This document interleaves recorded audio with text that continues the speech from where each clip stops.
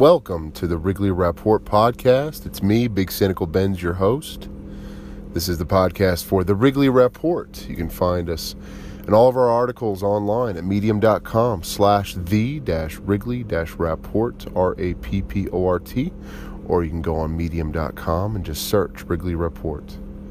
You can find us on Twitter at Wrigley Rapport.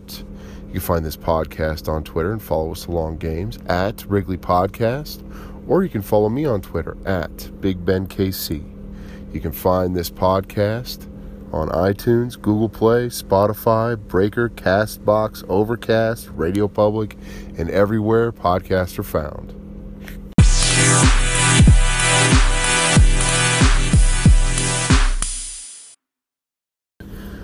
Let's start off with, this is going to be a glorious second half. I just want to go on a limb right now and say the Cubs are going to finish in an amazing fashion. We're not going to hit the slowdowns that we see in the beginning of the year, because after the Cubs have expectations, past two seasons especially, they kind of slump in the first half. The second half, they're going to dominate. I'm going to tell you why. Because the consistency of the starting Cubs rotation is going to improve. How did I get there? Let's take a look. First off, we have news coming in. Phantom DL stint for Brandon Morrow on the 10-day disabled list with a right bicep inflammation. Let me just go on a limb and say final answer. Wade Davis is better than Aroldis Chapman, who is better than Brandon Morrow. Because if you're not even able to get in the game, what's the point? This comes after the DL stint he had when he had back spasms when he was getting out of his uniform.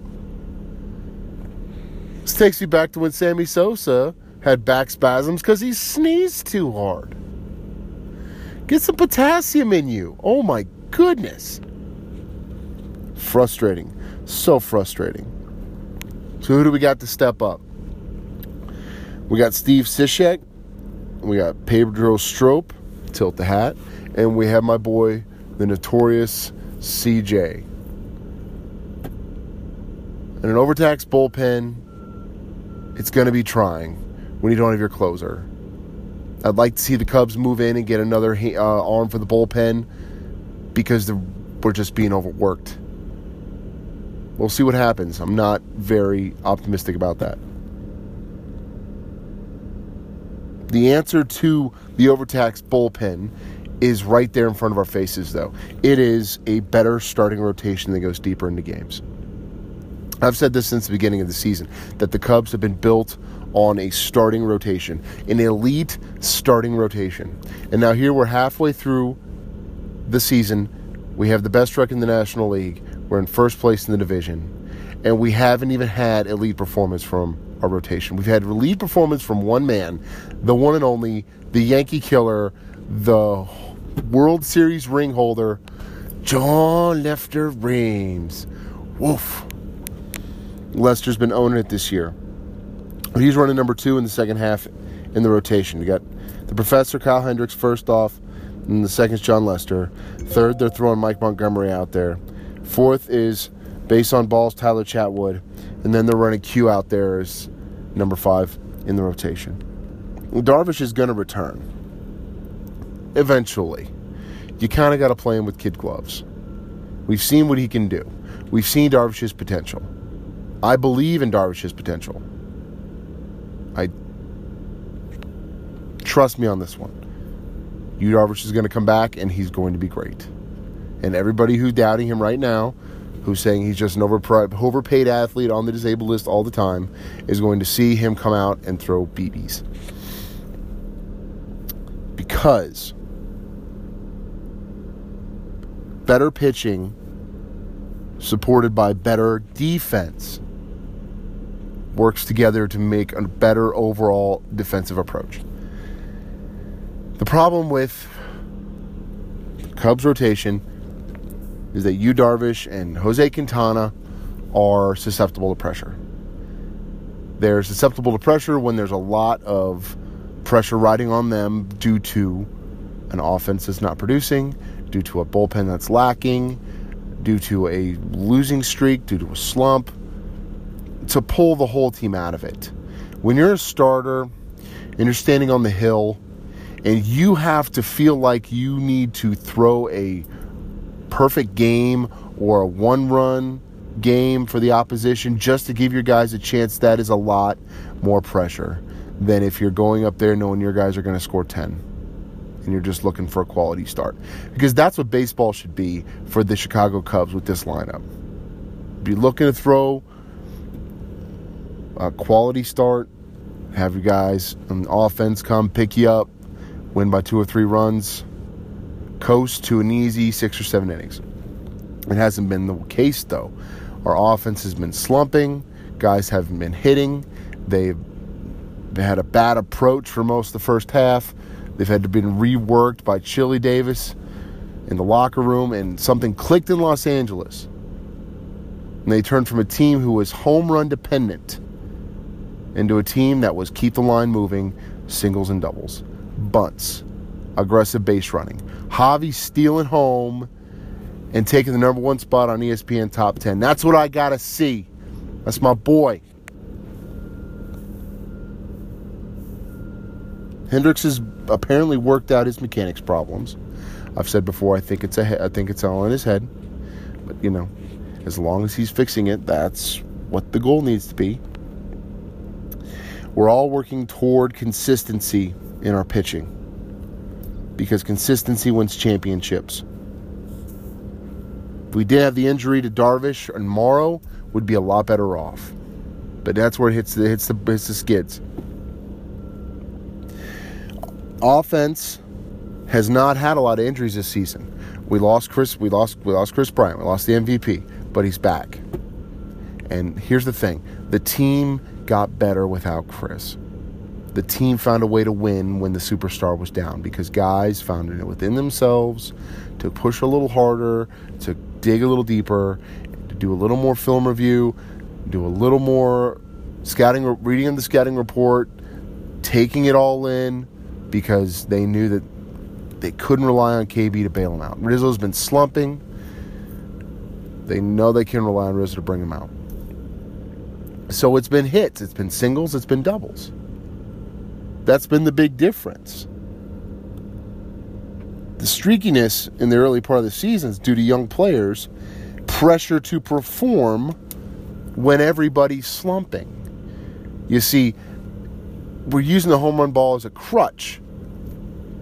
We're trying to put one over the wall to get things turned around. Well, that's not going to turn the game around. If anything, it's going to kill momentum. That's what baseball fans don't realize. Home runs look pretty. The Alfonso Soriano approach, you hit a solo shot in the 7th inning when we're losing by 6. Yeah, it looks pretty. But it doesn't do anything. It clears the bases. It ends any momentum we had on the base paths for that inning. It doesn't solve anything. It kills momentum just as much as a strikeout. Home runs kill momentum. Now, if it's a grand slam, 3-run home run to tie it, that's different. But I'm talking about guys who take it upon themselves to swing for the fences when the bases are empty and we're losing by 4. That approach was killing us, and apparently it has changed. And if it has changed for the rest of the season, we're looking at a team who's going to go into the playoffs easily winning their division, running away with it. And Chili Davis needs a raise. So I hear rumors. Of Jacob deGrom possibly coming to the Cubs. Possible? Well, there's a report on ESPN. We'd only have to give up a couple guys. Ian Happ, Tommy La Stella, and a couple other prospects from down the way. You know what? I'm okay with that. You take Happ, you take La Stella, knock yourselves out. Jacob deGrom's been the best pitcher arguably the best pitcher in Major League Baseball this season, and he would make this rotation more elite than it already is. But here's the deal. Look at me. Just stop what you're doing and look at me. The Cubs cannot acquire pitching as a fix for all the problems. They can't. Another pitcher's not going to solve all the problems. Will it help? Absolutely. But you can't put it all on pitching, because if you can't score any runs, You're going to lose in the 19th inning, but you're still going to lose the game. Pitching cracks under pressure. So how do you take pressure off of the pitching? You do two things. You either A, you score more runs, or B, you improve your defense behind the pitchers. Okay? Good defense makes solid pitching look good. Great defense makes good pitching look great. An elite defense makes great pitching elite. Okay? You build it off the backs of your guys in the outfield. You build it off the backs of your middle infielders. That's where the defensive prowess has got to come from. That's where the Cubs have to be strong. Take the pressure off the pitchers. The pitchers easily focus. Take the pressure off of the hitters, because the hitters know they can go up there and relax. Just get on base. Keep the line moving. That's the recipe for a World Series. World Series contender, World Series winning Chicago Cubs. And I like it. I like where this team's going. I saw on the news this morning, not the news, on ESPN. And I know I'm a sports nut. Sue me. They don't play Fox Sports 1 at my gym on the treadmill, so I got to deal with it. The big story about the shift and how the shift has affected baseball. And how the shift has made it easier for pitchers, because pitchers are able to run their pitches into the zone more often if they think that the shift is taking away a strong suit for a hitter. Here's the thing. Sports is a constant game of adjustment. In football, the defense adjusts to offenses. Offenses readjust to defenses. It's a constant game of adjustment. I talk about this a lot. Offenses are adjusting to the shift. And offenses will continue to adjust to the shift until they beat it. This isn't Ted Williams and the 1948 World Series. This is hitters now that have videotape, that have scouting reports, that go out and can push the ball the other way. And the hitters have started doing this. The offense isn't static. The offense is dynamic. It changes with the game. And the defense has created a new level with the shift to get inside players' heads. Players got to shake it off and go the other way. And here's why they're not. It's because they're young kids. They're young 20-somethings getting paid millions of dollars. And if you mix young testosterone-filled kids and lots of money and lots of success, you get a lot of pride. There's a lot of pride inside of a Major League Baseball's head, Major League Baseball hitter's head. Okay? And because of that pride, they think they're going to beat the shift by hitting it through the shift, to the wall, in the gap. I'm going to show these guys what I'm going to do. They're trying to shift on me. No, not what you do, Javi. Not what you do, Schwarber. Not what you do, Rizzo. You push the ball to the other side.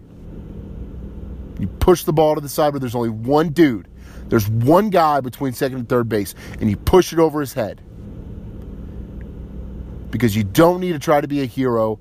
You don't need to try to beat the shift through the shift. You beat the shift by going away from the shift. Okay? You put your pride in your back pocket, you swallow it hard, and you go the other way. Because base runners score runs, win games, win championships. The only way we're going to get Darvish and Q pitching at 100% is if we start scoring more runs. And if I see Schwarber ground into the shift one more time, I swear, I'm going to fly up there to Chicago and we're going to have a conversation. Goodness gracious. It's going to backfire.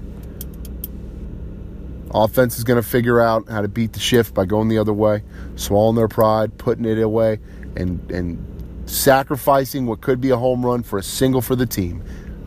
Because that's how you win championships. When guys willingly put away the glory of the SportsCenter top 10 in the batter's box and do what's right for the team, that gets you rings. And the last time I checked, that's what we're in this business for. Winning rings. Well, thanks for listening. We got an interview with Ryan Tadych on the other side, so stay close.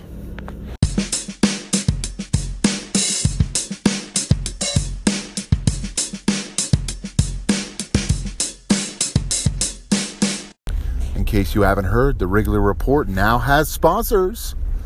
That's right, Wrigleyville Sports is taking a chance on us. They're sponsoring our program. And right now, Wrigleyville Sports has a deal.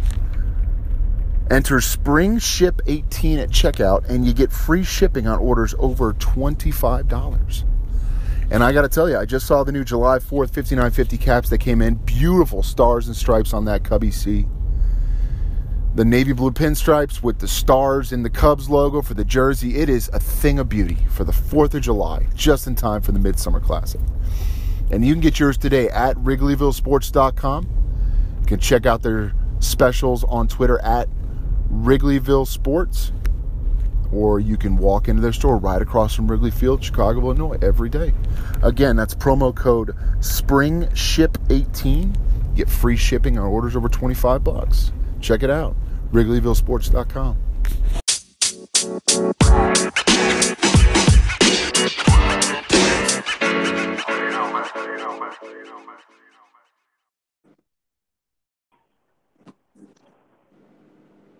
Welcome back to the Wrigley Report podcast.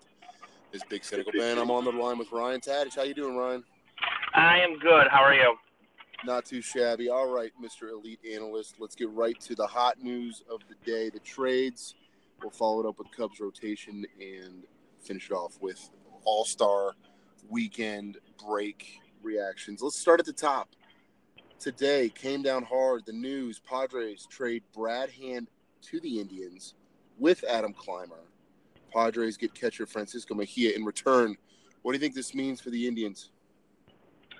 I think this means that the Indians are a little concerned about their bullpen.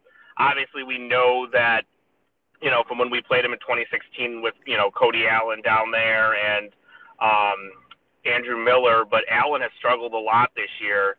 And I feel like making that move signals that they saw that there's a weakness in that bullpen, and if they want to compete, they're going to need to upgrade that bullpen. So I'm looking, Cleveland right now sits at 52-43, and that would put them 6th place in the American League behind Boston, Houston, New York, Seattle, and Oakland. Do you think this move improves their outlook on the postseason, or are they just fighting to stay relevant? I think it improves. It definitely improves their bullpen a little bit, although Brad Hand hasn't been a surefire thing this year either. He's blown a couple of games, and the Cubs, he just blew a game the other day against the Cubs when the game-tying double off of him in the 9th inning. So he hasn't been that lockdown guy that you would normally expect. And Simber, I know, is kind of young, but they didn't really give up much, honestly, for him. I mean, you got 2 relievers in exchange for, a catcher who's the 24th ranked prospect in baseball, which is still, pretty impressive, but to get 2 guys for one, they kind of have to like that deal. So you think Cleveland cleaned up with the deal and Mejia's not necessarily a blue chipper?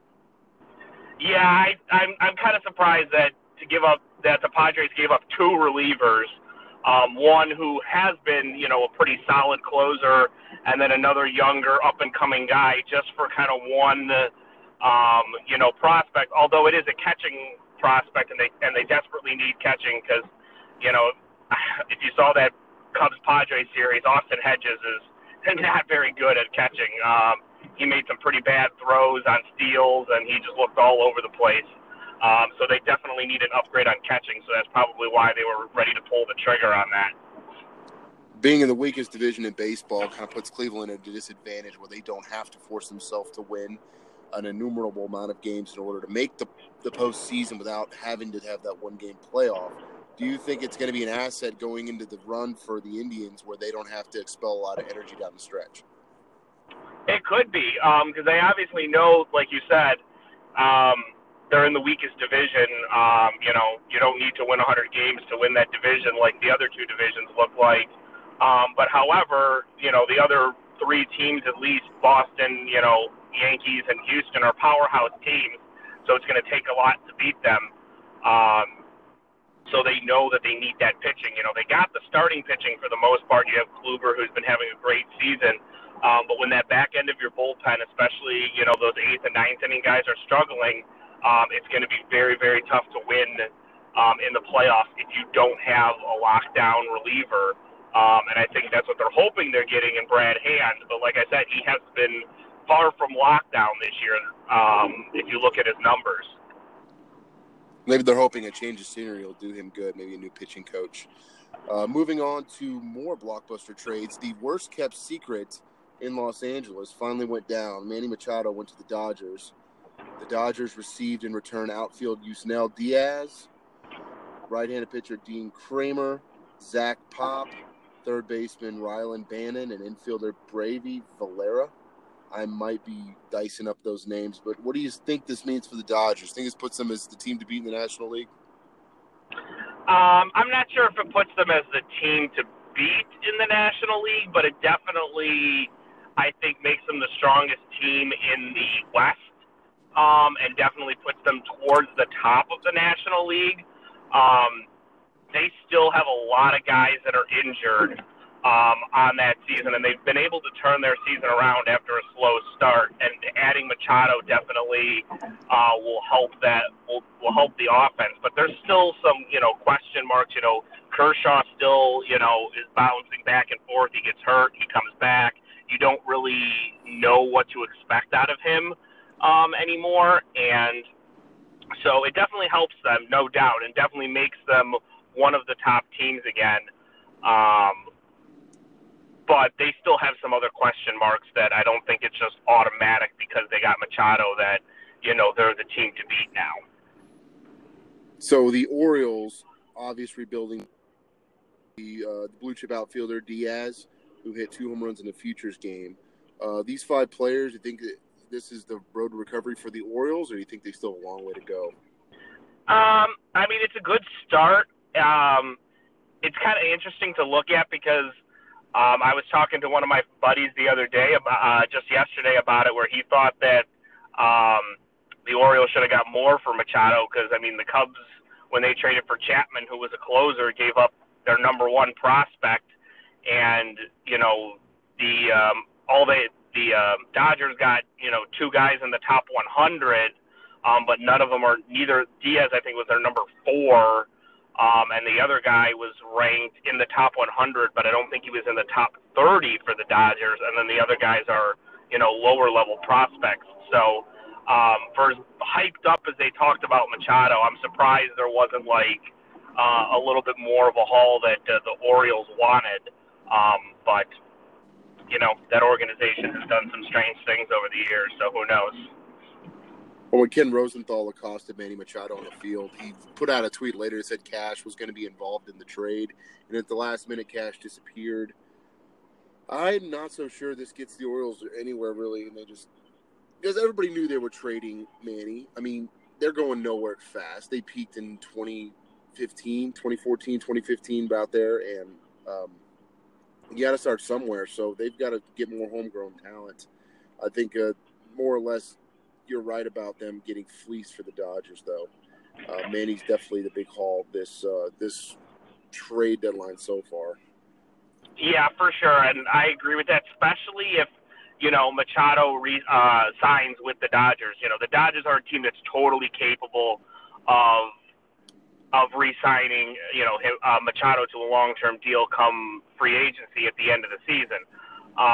So if they are able to execute that and gave up what they gave up for him, then it's a huge win for the Dodgers. And that's why, I know Milwaukee's name was thrown in there, and I was like, honestly, obviously from a Cubs standpoint, we wouldn't have wanted Machado to go to Milwaukee, but I was like, I don't think that's the right move for Milwaukee, a young up-and-coming team who has a bright future ahead, to give up all this talent for a guy that they're only going to have for 2 months, because there's no way Milwaukee is going to be able to pay Manny Machado and re-sign him in the offseason because they don't have that kind of money.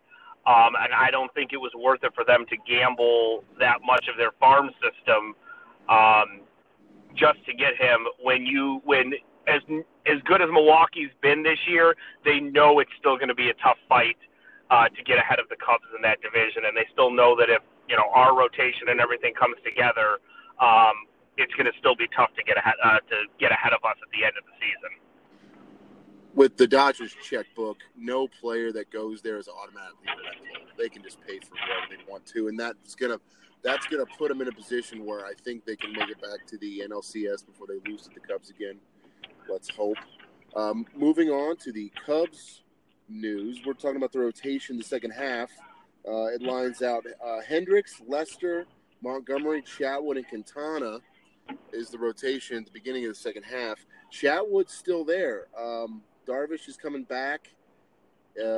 What do we need to do to make sure our rotation attains that elite level that we were promised at the beginning of the season? They got to pitch that way. As you heard Theo say multiple times, a lot of the answers to their problems are on the roster. Hendricks has to pitch like Hendricks. Darvish has to come back healthy and look like the Darvish we thought we were getting. Quintana's got to pitch with more consistency. And Lester keeps doing what he's doing, and they'll be fine. That's basically the answer. And I really think that Hendricks will look more like the Hendricks that we're used to in that second half. We saw that in his last couple of starts. He said he had a couple of mechanical issues that he worked out. So I think that's fine. I'm a little more skeptical of Quintana.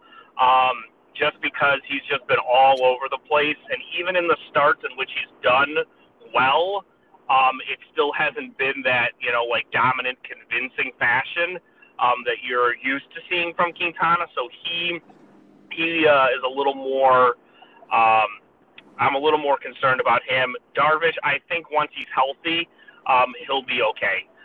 He was starting to turn it around before he got hurt. I think once he gets hurt and once he comes back from the injury, that I think he's going to put up a strong second half for us and hopefully bolster that rotation.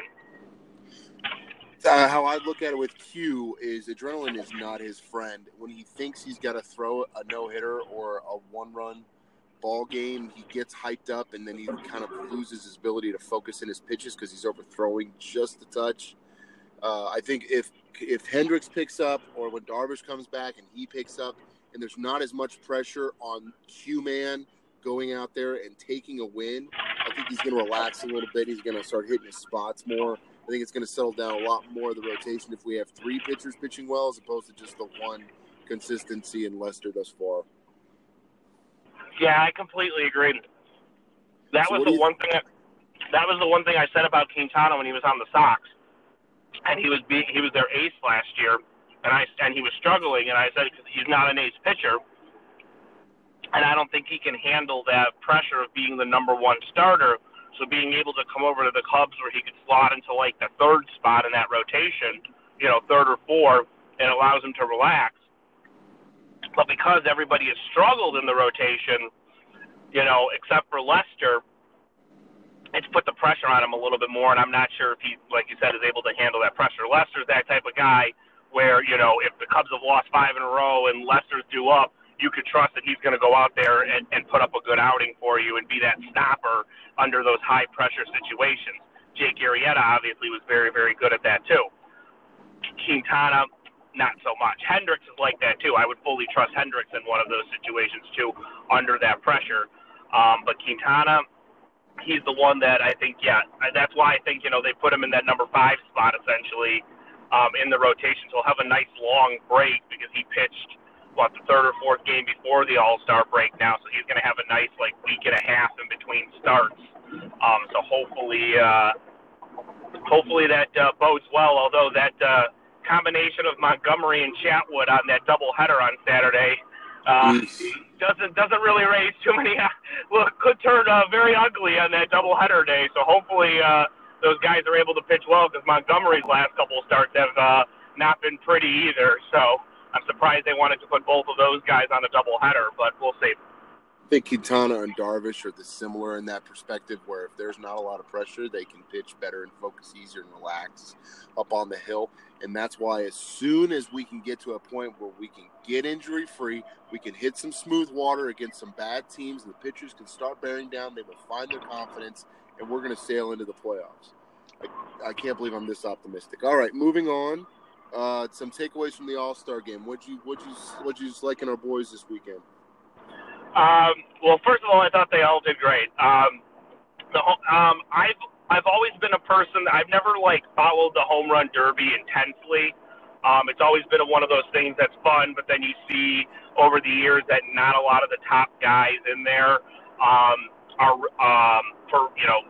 participate in it, and it's it kind of diminishes the effect of it. After they switched to this whole timed format thing, I was a little skeptical of that, but I actually watched it a little bit more this time since Schwarber and Baez were in it. And it's fun. It really is fun to watch, even when you have some guys that probably really shouldn't be there. I think it really shows how hard it is to hit a home run, even in a home run derby when you got guys just lobbing pitches at you. You can see how much energy it takes out of you. I mean, Schwarber was gassed at the end of that final round. And even so, I think the farthest ball hit was only 479 by Baez. So I think it shows you that it's not just as easy as as you think to just go up there and being lobbed a pitch and crank it 460, 470 feet. But it's a fun little thing to watch. Obviously there's a little bit of controversy surrounding it because of the whole Harper thing at the end there. It doesn't bother me either way, one way or the other.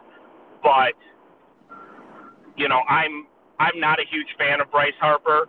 I kind of see him as the LeBron James of Major League Baseball.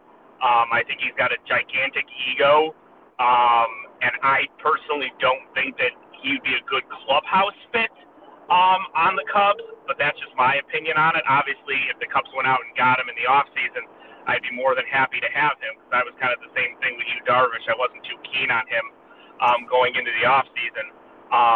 But, I mean, to have a guy, I look at it as, I don't know if I want to have a guy who basically openly admitted that he was cheating and was going to do whatever he could do to win the home run derby.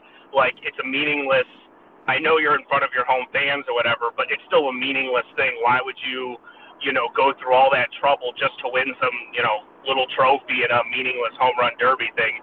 Because, again, he wants to feed his alter ego. That's why he wanted to do it. But you got to like what Schwarber did. He put up a great performance. It was fun to watch him. I really hope he gets a chance to do it again. Contreras and Baez both did well in the All-Star game. I know Contreras hit a home run. Baez had a base hit. So overall, you got to be happy with the Cubs showing in the All-Star game.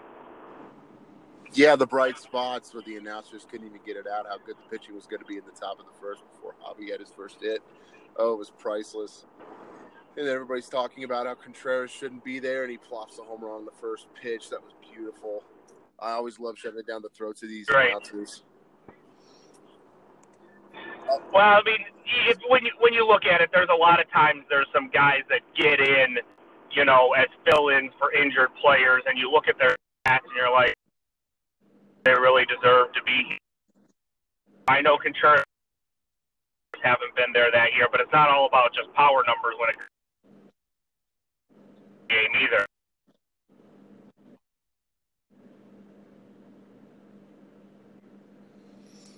So I think that'll take it from there. Ryan, where can they find you on Twitter?